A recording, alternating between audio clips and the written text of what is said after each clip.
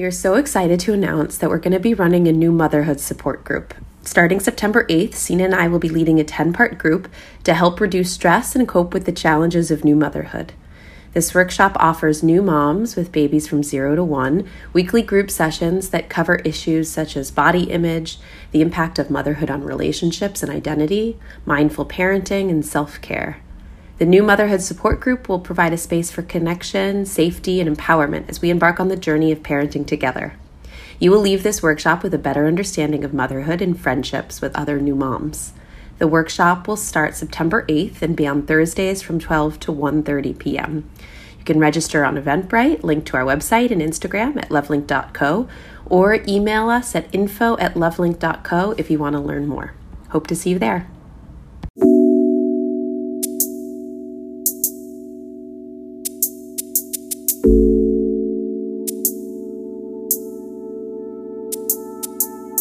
So if you want to connect, you have to learn what connects. And what connects is non-judgmental listening, non-critical talking, and communicating around and beyond your differences.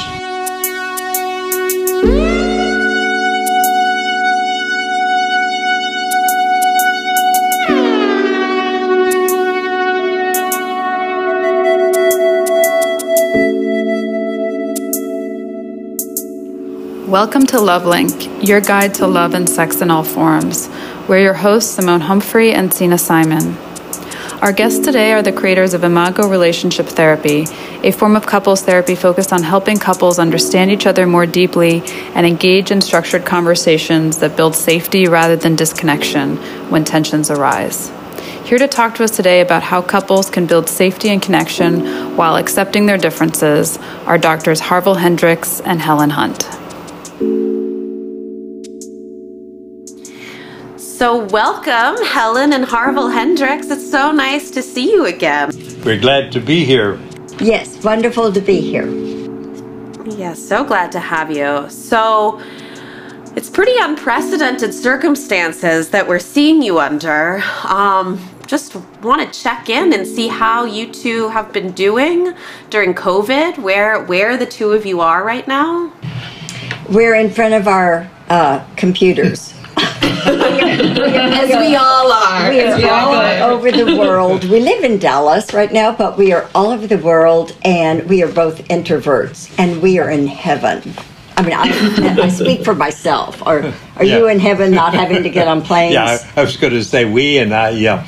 Well, I joined Helen in that we're both introverts. And so consequently, and I feel personally a little guilty about enjoying the isolation that's been imposed on me. But I have such an excuse. I cannot travel, and I don't like to travel. So I feel great about it.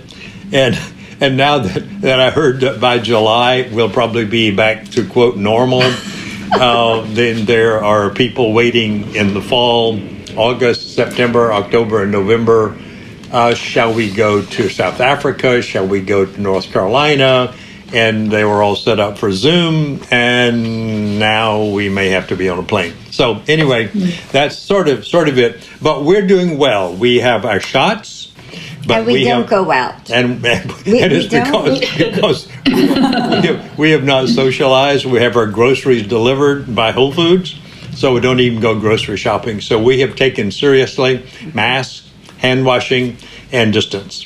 And I think we've had 5 dinners in a restaurant with a huge table out since last March. Right, and with grandchildren and things like that. We do not go. We do not socialize in person. We love Zoom. So thanks for asking. And you all, are y'all well?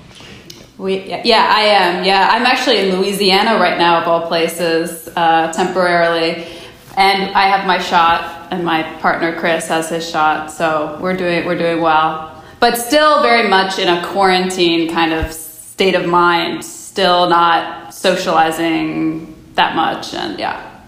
It's been a nice hiatus. I agree. I mean, as challenging as this year has been, it's like a real timeout, a real break.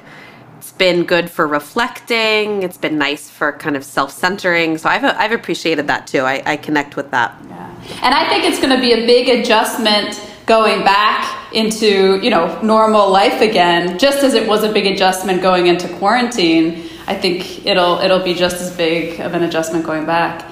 So I'm curious, just because we're talking about couples today and relationships, what it's been like for the two of you being together so much for this past year and not traveling like you normally do.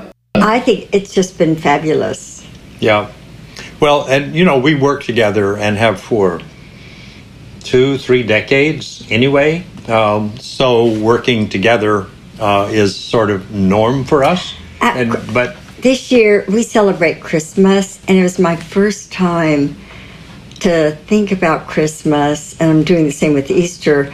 I didn't get presents for any family. Usually I'm, okay, do we have the right gift? Do we have the right card? Harville, you have to sign this card. but. And I just got to worship and so pray. We sent spiritual gifts instead of physical ones, and made it connect. Yeah, I mean, and a gift card. They can buy what they want and they need. Like we have a daughter and son who are in Rome for 2 years, and they went there, and then the COVID happened. They have 6 kids, so we have 6 grandkids at home. Well, usually I'm racing around every and then we have a lot of other kids. We were alone this year for Christmas, and so I just love that. Yeah. So we have evenings together and without any disruptions, and it's been great. It's been great. We almost divorced 20 years ago, and so in our workshops we talk about, we had the blended family from hell, and I kept dragging Harville to therapy, and we kept firing therapists. The last therapist fired us and called us the couple from hell. And anyway, we almost divorced, and we have a great, close, wonderful relationship and family. So it's a real cause for us to, miracles can sometimes happen. If you use the process. Yeah. Can you tell us more about that, how the two of you reconnected with each other? I fell in love when I was dating Harville, and he told me about a book he wanted to write. And both of us had been divorced, and I was determined to marry the next person. To propose to the next person. So I proposed to him, and I said, would you marry me? And I'd love to help you get the book written. So the book got written, and 6 weeks after it came out, I thought, who's going to buy it? He wanted my name on the cover, and I said, Harville, you're a sharecropper son from South Georgia. My name is more well known, just your name. Well, 6 weeks later, Oprah called, and she took his show and submitted it to the Emmy committee, and it won Oprah's first Emmy. So the show, the first Emmy, so she had him on 17 times. So the book was successful. I adored his parenting. I love parenting. We had 2 more kids. So you'd think everything would be happy. But problems crept in. Especially since we wrote the textbook on getting the love you want, how a marriage works. You'd think we would be doing it. And we tell people in our workshops, I talk about what I did wrong. But anyway, I figured out. But anyway, I thought he was the problem, so I kept dragging him to therapists to fix him. You were correct. No, I was a big part of the problem, but we kept firing therapists because we were smarter than them, right? Mm-hmm. And fired this one, fired that one, and the last one fired us and called us the couple from hell. So we had no choice but go to a divorce lawyer. Announced to our family we were considered untreatable. And we have announced to the global Imago family at their annual global meeting. We stood up at the end and just said, we respect you too much not to let you know. We teach it, we don't do it, and we're getting a divorce. And we went and sat down, and the room was silent. And then we added a few things in the next couple months, and we had a remarriage. We had a recommitment ceremony. We have recommitted to marriage, and this last 20 years, we have the marriage of our dreams. So, and what I love telling I don't want anyone to feel like they need to give up. That Harville and Helen can talk about healthy relationships. It's easy for them to do it. It wasn't easy I'm married to a jerk. and this jerky partner of mine is never going to do this. Well, I was pretty jerky. No, but not I as was jerky pretty as me. jerky. We were both pretty jerky. And so we want that story to give hope to if they hear that story, we hope they'll keep trying. That's such an important message to send to everyone that, even the experts struggle, right? We all struggle in relationships sometimes. It can be work sometimes for everybody. It was just, I thought, 2 divorces. I thought it was the worst moment of my life. And now that I can be transparent about what really happened, I am so hoping that our lives can give hope to anybody. So, Helen, I'm just thinking, I've thought about this before, of adding, and you can elaborate on a couple of things that made the difference. And I think one of them was in all therapy, you talk about differentiation. That most of us fuse other people with us, and we call symbiosis. And we think, I think you think what I think, and we don't think what I think you should think. Then you're different, and that is not okay. And so what Helen did was got interested in and was reading, sort of accidentally, about brain science, and discovered. And you want to tell that story about separate and connected knowing? As Harville was evolving the theory of dialogue, Imago, that I fell in love with, and him, I was reading The Feminist Epistemologist, and Carol Gilligan had said, the field of psychology, the goal is to move from a connected baby fusion to more autonomy and independence. The baby is fused with the parents for years until it can stand and walk alone and be independent and autonomous. And she went, I don't think that's the goal of mental health. Everyone says that's the goal of mental health. I think the goal of mental health should be healthy connection. So I was reading her while I was talking with Harville about the Imago. And so then when we were divorcing, I read a book on feminist epistemology that there's a separate knowing and there's a connected knowing. Left brain knowing is separate knowing, and right brain knowing is intuitive, connected knowing. And I went to Harville and I said, Harville, maybe we don't need a divorce, maybe we need brain surgery. Yeah. I am so fuzzy when I talk to you. I'm fuzzy, fuzzy, fuzzy. I'm right brain. And you love developing the theory, but you don't particularly like doing it. But you like to do the theory and teach it. But that's left brain. Yeah. And maybe you need to become more right brain and I need to become left brain. And he loved that idea. Yeah. That we needed, and neuroplasticity, we think could help any couple. Yeah. So that was the differentiation that we discovered. We process information differently, but both of us was expecting the other one to process it the way we process it. I'm expecting her to be logical. She's expecting me to be intuitive. And I'm expecting her to be linear. She's expecting me, and I'm expecting her to be, she's expecting me to be emotional. And I don't go to emotions, I go to problem solving. And that's our nature. So it's not like she's wrong and I'm right, or I'm right and she's wrong. It's that we're different. And so if couples don't move to the discovery of their difference, which we call differentiation, and accept the difference as real, not as something that you want to change, but because I will never become an intuitive thinker. My brain is not set up that way. Helen will never be a purely rational, logical, linear thinker. Her brain's not set up that way. But I needed to learn to speak succinctly because I was flooding him with words. Yeah. So you can and mitigate he didn't want to hear. You can mitigate it, but you can't. And then the second thing was that in that same period of time that she was discovering this material that helped us differentiate, we also discovered a factor that helped us do some connecting, which was what we now call the zero negativity pledge. We accidentally, one of those serendipitous moments, while we were on the exit thing, and had decided we'd give ourselves, I think, 9 months to see what we could do. And if we couldn't do it in 9 months, then we're done. So during that time, we set up a pattern of doing a date, taking 1 day a week, going somewhere and doing something together, we lived in New Jersey, dinner in New York, and went to a bookstore.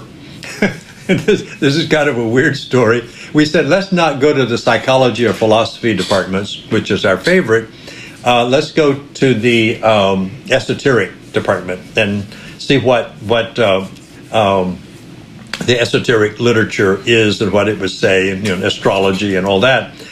And so we found a huge book it was about this tall, and it was about 1,000 pages on astrological relationships, or I don't know what the title was now, but it put together, if you were born in this month and your partner was born in this month, what kind of relationship would you have?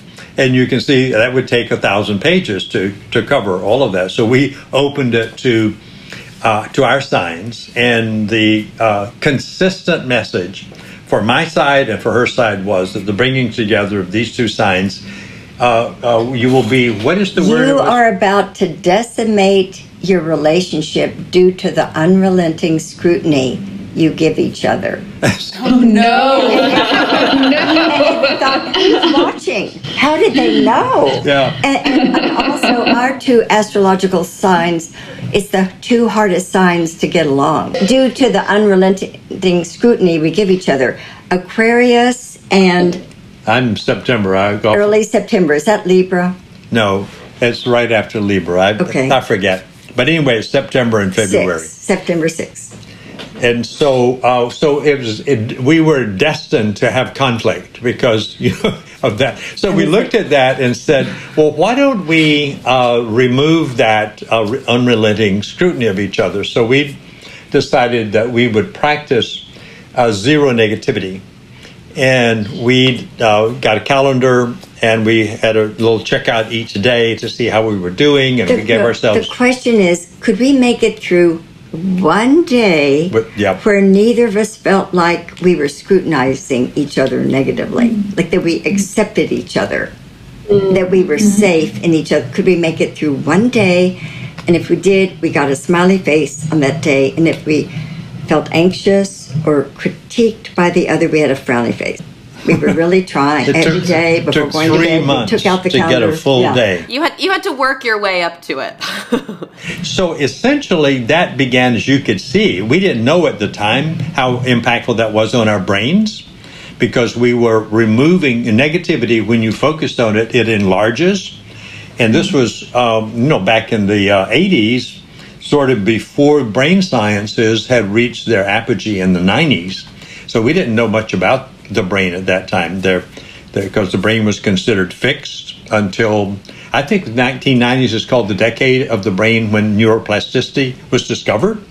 So this was preceding that. But what we were doing, unbeknownst to us, was actually changing our brains by removing negativity, and then starting to say in a systematic way on a daily basis something positive to each other, about each other.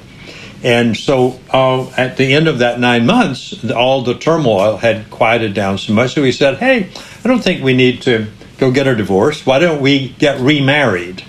So at the 1999,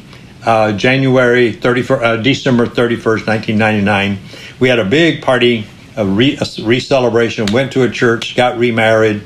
We hadn't divorced, but we did a remarriage ceremony, had a big party, 250 people there, and celebrated when they started shooting the fireworks. We were on the Hudson River, and they shoot fireworks from a barge on the Hudson River, so we could see them all firing. So we went out, everybody took all the fireworks and directed them at us, that New York was celebrating our remarriage. That's so amazing. That put us all on a trajectory of reconstructing our marriage for the past 22 years. That's how we have worked, and what we have now integrated into the couples therapy system is zero negativity and differentiation. Because of Stephen Porges and Harville saying safety is essential for human thriving, that if the space between needs to be safe and people connect. If there's anxiety, if I'm afraid of the look in his eye, Yeah. or Yeah. And if he's afraid I'm going to critique him.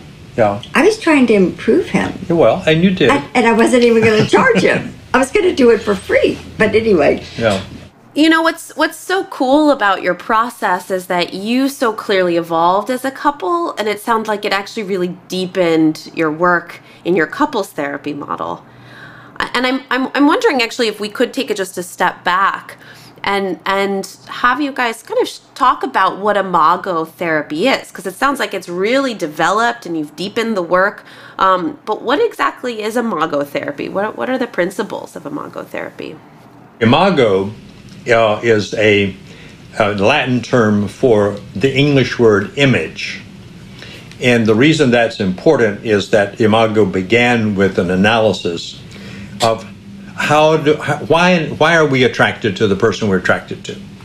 And then with our background in developmental psychology, we did know that babies construct unconsciously images of their parents during the caretaking process, and they construct this image, and the image, the primary features of the image is the things the parents did not do correctly, because that triggered the baby's pain and anxiety, and therefore gave the brain a need to deal with that issue at some point. So most parents don't correct that.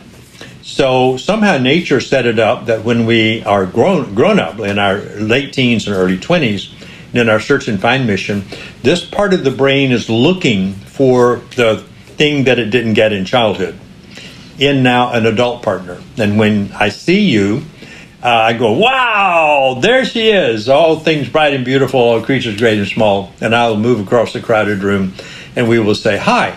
And that's because I now see somebody who's similar to the caretaker with whom I did not get my needs met.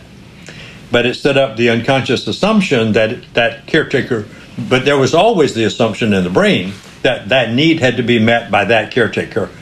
Or we finally said, well, that can't happen because most caretakers are dead or old or something when this love thing happens. So the brain will accept a reasonable facsimile. So if you're similar to the caretaker with whom I had the biggest difficulty, I will fall in love with you. And I will expect that you will function in the way that caretaker should have functioned, which meant I would have gotten my needs met and we would not be having this conversation. But I'm attracted to you for that. So that's the core thing about Imago, is the selection process. So that's, and then we had a stage sequence. The selection process is stage number 1. Stage number 2 is the power struggle. Everybody who has that experience will go away because the person you fell in love with is the person who cannot meet your needs. And so the frustration in childhood will be repeated in the relationship. So you'll have the problem now called the power struggle, and that's when you go to therapy. And you go to therapy, and so what we developed long ago was a dialogue process. Over time, it took us about 15 years to actually discover and perfect the dialogue process, which is basically, instead of me doing parallel psychotherapy with two people in my office, talking to you, then asking your partner, well, what do you feel about that? What do you think about that?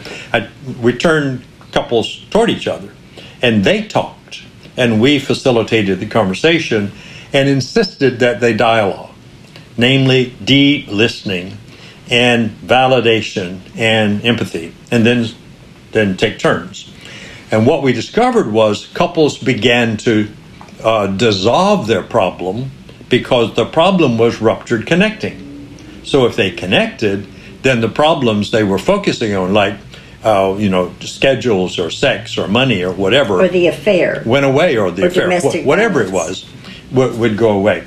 So that was the process. And then Helen comes along and adds a major conceptual device to it called the space between. Yeah, Martin Buber. I had been reading him. I don't know if you know the Jewish mystic. And he said in his book, The I, Thou, you can treat a person like an I, it, but if you treat them like an I, thou, Buber says the universal energies of love begins to flow through the two people and into the space between. So here's what we do at our workshops. At the beginning, I step up to the room that has a lot of couples in it and say, now here's what you're going to learn in the workshops. The first thing, we have a new definition of a relationship. A relationship isn't just two people with a history or with something like that. It's two people and the space between. And we take pains to say that if the space between is safe, people connect. And if there's anxiety in the space between, people distance or disconnect. But anyone can restore safety in the between with 4 tools. Number 1, dialogue.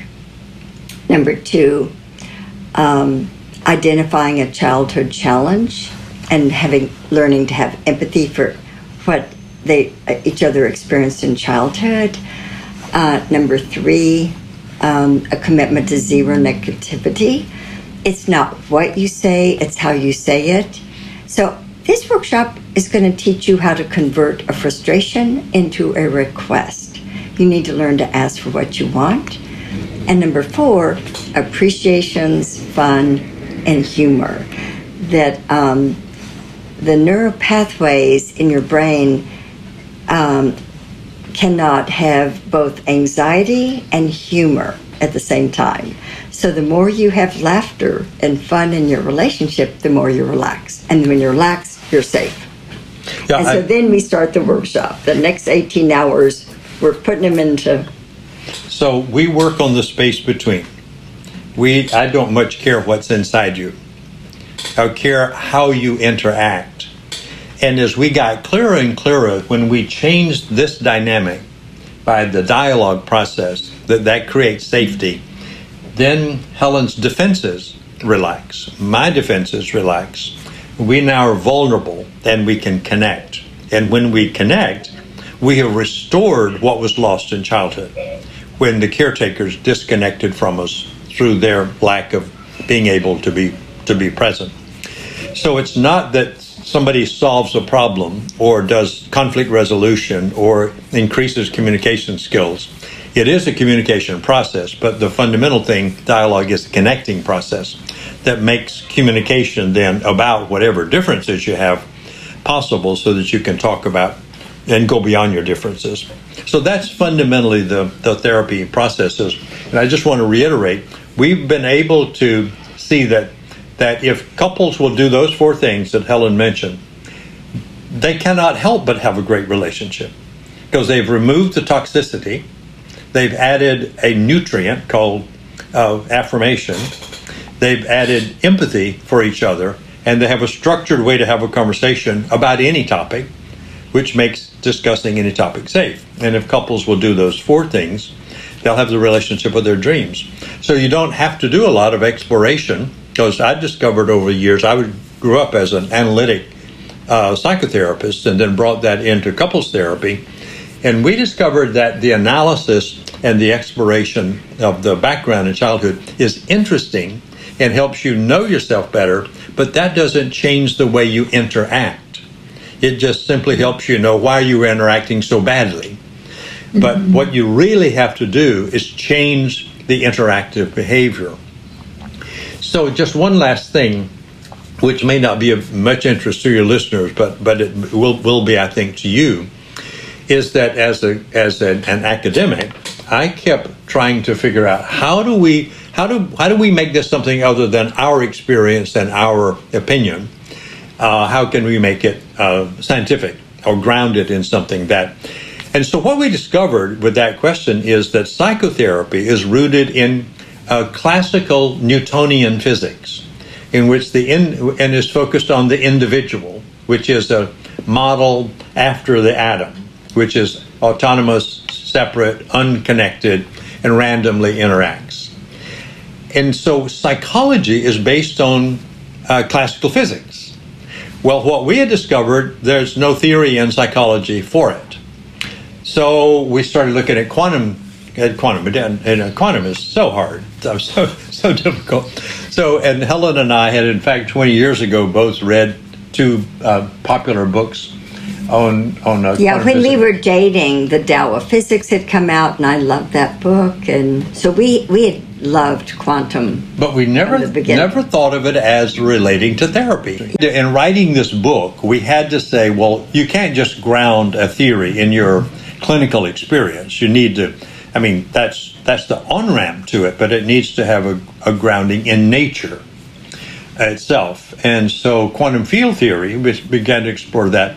In quantum field theory, we read it enough to know that the leading people in quantum field theory say reality is not a thing, it's not a particle, and you keep breaking down the particles, all you get are more particles. So they're looking for what is reality, and it's not in the particle. They finally said it's in the interaction between the particles, that reality is interaction. And I saw, just read this last week, somebody who summarized both relativity theory and, Einstein's relativity theory and quantum theory, and said both sciences, we have to conclude, would say, that reality is interaction, not a thing that you can locate, but an interaction. And so therefore we said, well, the space between is an interaction, so we are now rooting it in the in quantum field theory. I love that. It also romanticizes science in a way too. It doesn't just bolster the relationship, it also romanticizes science. I like that. Beautiful. Yeah, that's beautiful. Yeah. So, can I make a point? Please. Can I say one more thing about that? About 20 years ago, we were on a highway in New Jersey, and I said, Harville, Imago, we don't have a definition of the self. And I said, I think the definition of the self should be the particle-wave duality. Because in every relationship, we talk in our workshops about one is a minimizer and one is a maximizer. And he never really picked that up, but I was really thinking of quantum long time ago and how it applies. But here is the real reason I'm mentioning that. Harville, in every workshop, begins the workshop with what I call a metaphysics. We don't say that in the workshop, but he goes, hey, everybody, welcome to the workshop. Now, let's pause for a moment and look at nature. Think of the sky, the universe. Everything is interconnected. All these planets, the moon, everything held up with space. And there's a grand choreography. I mean, how does everything... It's all interconnected, and then our brains are interconnected, and we in humanity are interconnected. And then later in the workshop, we talk about nature is dyadic. All of nature, hot, cold, dark, light, wet, dry. Birth, death. Yes. Yeah. And so why are we surprised that when we connect, that the other person is different? Because nature is different. Yeah. And I love a phrase of Harville's, incompatibility is the grounds for marriage. Like you marry someone who's different. And what you learn to do is see how the difference can become additive instead of a problem in your life. It's almost like the universe brings us toward people that help us work through our own material. Exactly. And that the difference is reality. It's not like something you get rid of. Difference is reality. And when it shows up in the polarity of a couple, like minimizer, maximizer, Helen has a different defense to her childhood wound than I do. And we've been critical of that, but if we'll hold the tension of difference and collaborate about it, we'll create a relationship and interactions that we could not create by ourselves. Because it's that tension of the opposites that becomes creatively productive. And most couples, when they get into tension, polarize. Therefore, they lose the power and value of the tension of the opposites, which is built into nature in order to help you transcend and evolve.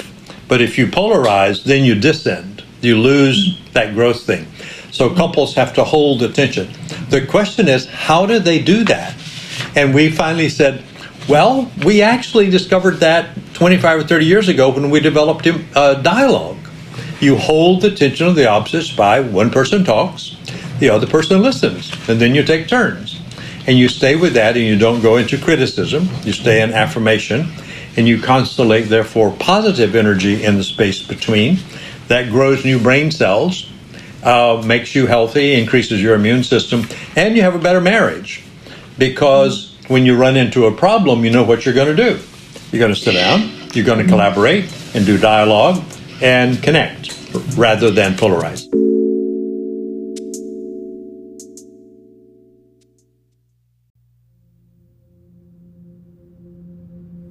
We invite you to spend the next few moments to just listen.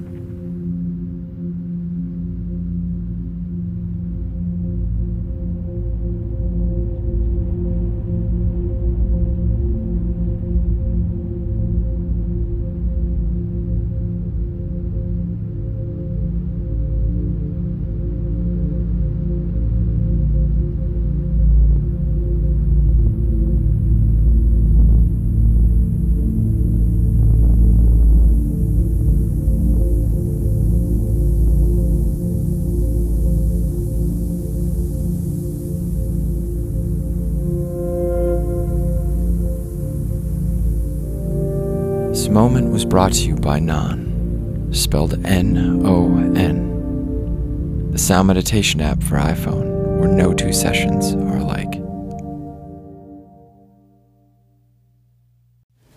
So can the two of you give us an example of a dialogue that you've had recently, just to sort of bring it into a concrete place? Like, what is it when there is a tension between the two of you in the space, right? In the space between, how do you navigate that with each other through dialogue? What might you say to each other, and how does that dialogue work? And just to add on, what might be helpful too is what would that negativity look like? Yeah, well, let me answer about the negativity. Negativity is anything I say that's not affirming of Helen. Like, Helen, where is my coffee? Is negative. Tone. There are no bad words there, but the tone is bad. I could have bad words. You never got my coffee right. Or you forgot to bring me my coffee. So that's a negative word with a tone. So it's any devaluation of her, any non-acceptance of her behavior. So what I could do when the coffee comes in and it's not hot enough and so forth, I said, hey, thank you for bringing that coffee. That's really wonderful, and I feel cared about and loved by it. And I would also like it if it were a little warmer. And I'll go do that, or could you do that? Then we don't polarize, we solve the problem, but we never ruptured the connection. Does that make sense? So maybe we could do something. Saying, so why don't I come to you? Okay, start with the appointment. Okay. Yeah, that. Because you always have to start with an appointment. So I'm going to give him feedback on something he's done that I don't like. Oh, no. An appointment meaning like you start with an agreement that you're going to meet at a specific time to talk about something? Yeah. If I want to tell him something positive, if I want to say something negative, the way Harville phrased it, Harville has his own movie running in his mind, where just because I have something to say to him that could be positive or negative, he's occupied, and we have to say, Harville, are you available? I just got really good news from one of the kids. It'll take about 5 minutes. Are you available to hear it now? And he might say, Helen, I'm in the middle of a new part of the theory. How about in 30 minutes? I go, okay, I can't wait to tell you. It could be positive or negative. So I can say, yes, I'm available now, or later, but when later? I have to be clear. I have to say 10 minutes, and then I show up in 10 minutes, because that's reliability. Or 4 hours, or 4 hours. I'm really tied up today. Matter. How about tomorrow at 9? Would you mind waiting till tomorrow? And then we can have a dialogue if I'm willing to wait till tomorrow morning. But anyway, but if I'll get his undivided attention, I'll wait. But I then have to show up when I said I would. She doesn't have to come looking for me. And be totally available to listening. And totally available at that time. So it's like she doesn't have to chase me. I said, I can't do it now. I will do it later at 9 o'clock tomorrow morning. 9 o'clock tomorrow morning. I come in and say, Helen, it's 9 o'clock. I'm available for what you want to talk about. Okay. How are you? So I'll start with the appreciation. Harville, we had an exchange about coffee in the kitchen a little bit ago, and there was something uncomfortable about it for me. And do you have about 5 minutes where I could tell you what the issue is, a problem for me? So I'm available now. Okay. Yeah. So if I got it, we had an exchange about coffee that made you uncomfortable, and you want to share that exchange with me. Sure, I'm available. Thank you. So, want to take a couple deep breaths? Well, and make eye contact. And make eye contact. So you were just saying, I want another cup of coffee, and where's the coffee? Because I want another cup. Do you remember saying that? I remember, yeah. So what you're remembering is that I said, I want another cup of coffee. Where's another cup of coffee? Am I getting that? Yes. Yeah, I said something. So like I that. just want you to know, those words are great to ask. So you want me to know the words were great. So it was great that you said the words, but there was a look in your eye and a tone of voice that made me feel like you were criticizing me. So the words were okay, but I had a tone in my voice and a look in my eyes that made you feel criticized. Did I get that? Yeah. Is there more about that? Well, there is actually more. There is more. Okay. I think unconsciously you often have this look in your eye and your tone, and it would mean the world to me if when we were together, that you would look at me with opened eyes instead of little eyes, and just spoke, look at me with love in your eyes and with a wonderful tone of voice. Okay, so let me see if I got that. So the more is that you think unconsciously that I hope I'm getting this, that unconsciously I have can you say that again? What's in my unconscious? I want you just to say, I'm not judging your unconscious. You're not judging my unconscious, but you think in my unconscious, I'm not aware. When you look at me, that I look at you with sort of narrow eyes, and a tone of voice, it makes me feel like you're upset, and maybe you're upset with me. And so when you're talking to me, would you look at me with loving eyes and a loving tone of voice when you talk?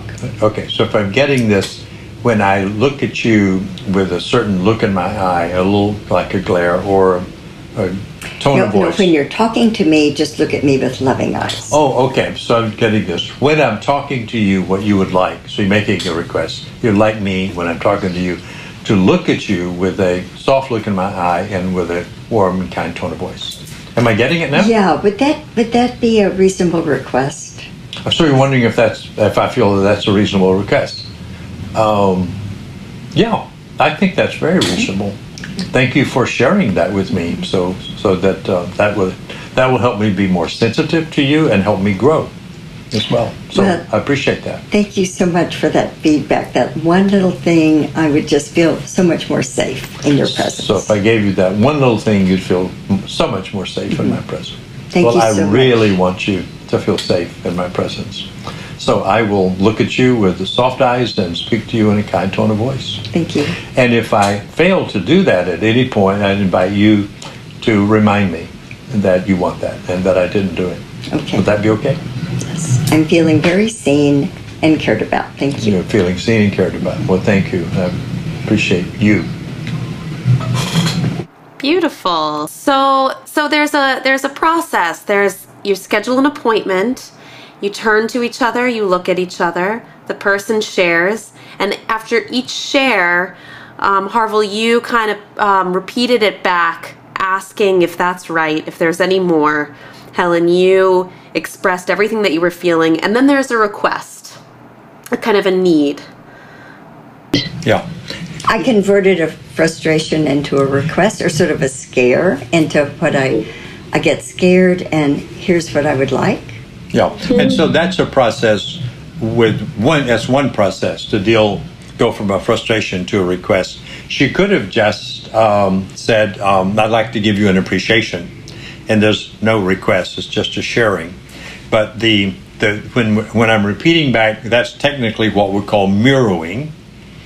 And when I say, is there more, that's technically called curiosity. And what we found is that if you go to, is there more about that you do something to your partner's brain, which is the brain says, oh, he's not going to shift to himself and put me in a vulnerable space. The brain says, I'm safe with him because he is interested in me. Right? So the subtlety and unspoken part of the process is as powerful as the overt. I imagine it also takes a lot of training in the receiving partner.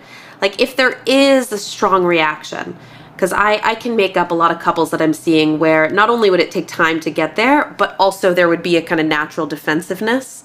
Yes. But see, this is why he's not going to listen to me unless I make an appointment, and the dialogue process has sentence stems. So he doesn't have to talk to me until he's available to pick up the manual, listen to what I said, then he has to mirror me back, and then he has to say, did I get it? And then he says, is there more? But he's not going to do it spontaneously. Yeah. He has to. And I don't want to hear his spontaneous reaction. I want him to have the sentence stems. And then all of this is about developing a healthy brain. All of those sentence stems develop the higher cortical structure of the brain, takes you out of the Stephen Porges danger, vagal net, reactive, I hate you. Why are you saying that again? I don't like that. Stop it. And you're dangerous. That's what we call the crocodile brain, and then every person has a wise owl brain. And the wise owl brain is where two people, when they talk, they can collaborate, cooperate, and co-create. The lower brain is, look, I'm right and you're wrong.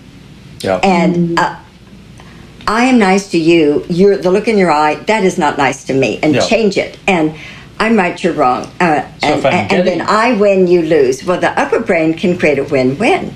Both people can win. And so the dialogue process puts people in the wise owl brain, both of them. Even before he starts, he's got to do the sentence stems. And he's up here instead of being reactive. Is there a bit of a fake it till you make it quality? Well, that is one form, and we have used that, but I've come up with something I like better. Mm-hmm. This is a skill. And skills, let's say tennis. Just pick tennis. I like tennis because it's a two-person skill. You're going to come, I'm your coach, and you're coming to therapy, I'm your coach.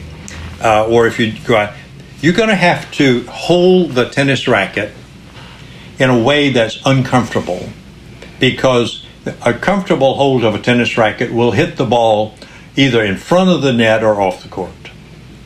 You just try. You cannot hit the ball just over the net, holding the racket the way your arm would hold it naturally. You have to turn it just enough, which makes it look like it's going to hit it into the ground. You have to just enough and hold your arm just right to bring through. You have to do that until that muscle is trained so that you can do that spontaneously. Mm-hmm. So it is a fake it till you make it, but it's also practice till until your muscle changes. That changes a neuron in your brain. So eventually you'll go to the tennis court, you'll pick up the racket, and your hand will automatically go, it's got a racket. You can't do this. I'm sorry, you can't do this. You got to do this. And now you can play tennis. So if you want to connect, you have to learn what connects. And what connects is non-judgmental listening, non-critical talking, and communicating in that process, communicating around and beyond your differences. Because you're going to have differences. They are not going to go away. The wish that they go away is a pathology. because nature is nature, and when you want something not to be what it is, then you're the problem. But nature's that. So it is training, Simone. You do have to learn it, and we have, as Helen said, a series of sentence stems, and couples and therapists hate this process when they hear it. When they practice it, to a man, to a woman, to a couple, to a therapist, say, it's the first time I've ever felt heard in my life. And wow. so they feel heard because they're not talking while their partner's talking. Right. Because usually conversations are two people talking and nobody listening. So in dialogue, one person talks and they talk without criticism. The other person listens without judgment. And then they can connect around and beyond their differences. And then they say, oh, gosh, it feels safe now to be vulnerable. Well, that's what you want, because that's the on-road and the precondition to intimacy. And without safety, there is no intimacy. There may be intimate interactions, but it won't be emotional intimacy. Our vision is that in 30 years, we will teach Safe Conversations, which is just a new phrasing of Imago Dialogue, because we discovered Imago Dialogue works anywhere. So it shouldn't be left in the clinic. It should be brought into the world. And that's what we did about 10 years ago when we launched the Safe Conversations movement. In 30 years, our goal is that we will teach Safe Conversations to 3.8 billion people. Which is the tipping point of the world's population in 2050. If you reach a tipping point, then whatever system that is collapses and reorganizes at a higher level. If the input is cohesive, if the input is chaotic, it collapses and disintegrates, which is what happened to the Roman Empire. The final input into the Roman Empire was from the Vandals and the Huns, and so the empire collapsed. So our goal is that. So we have a training program that we invite people to come, and we will teach you how to teach people dialogue.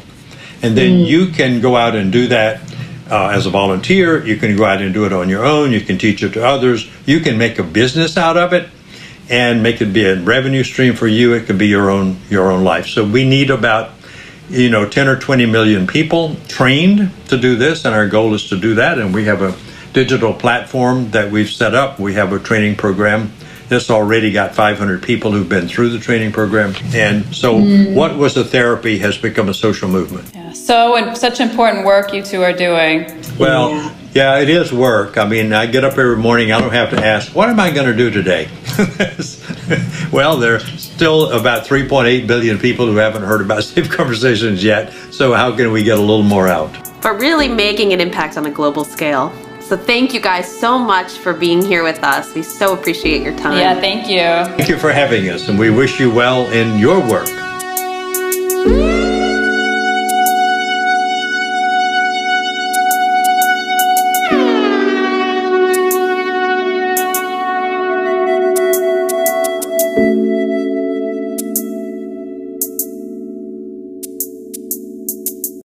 Thanks so much for listening. We hope you enjoyed the episode. To stay in touch with us, sign up for our quarterly newsletter at lovelink.co, where we share our favorite articles and resources about love, sex, and relationships. Also, in future episodes, we plan on answering listener questions. So if you'd like your questions featured on our show, send us a voice memo using the Anchor app, or send it directly to our email, info@lovelink.co.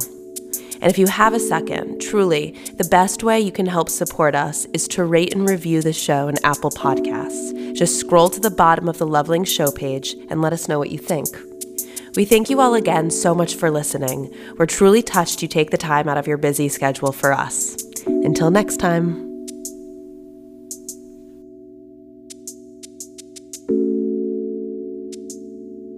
Mm-hmm.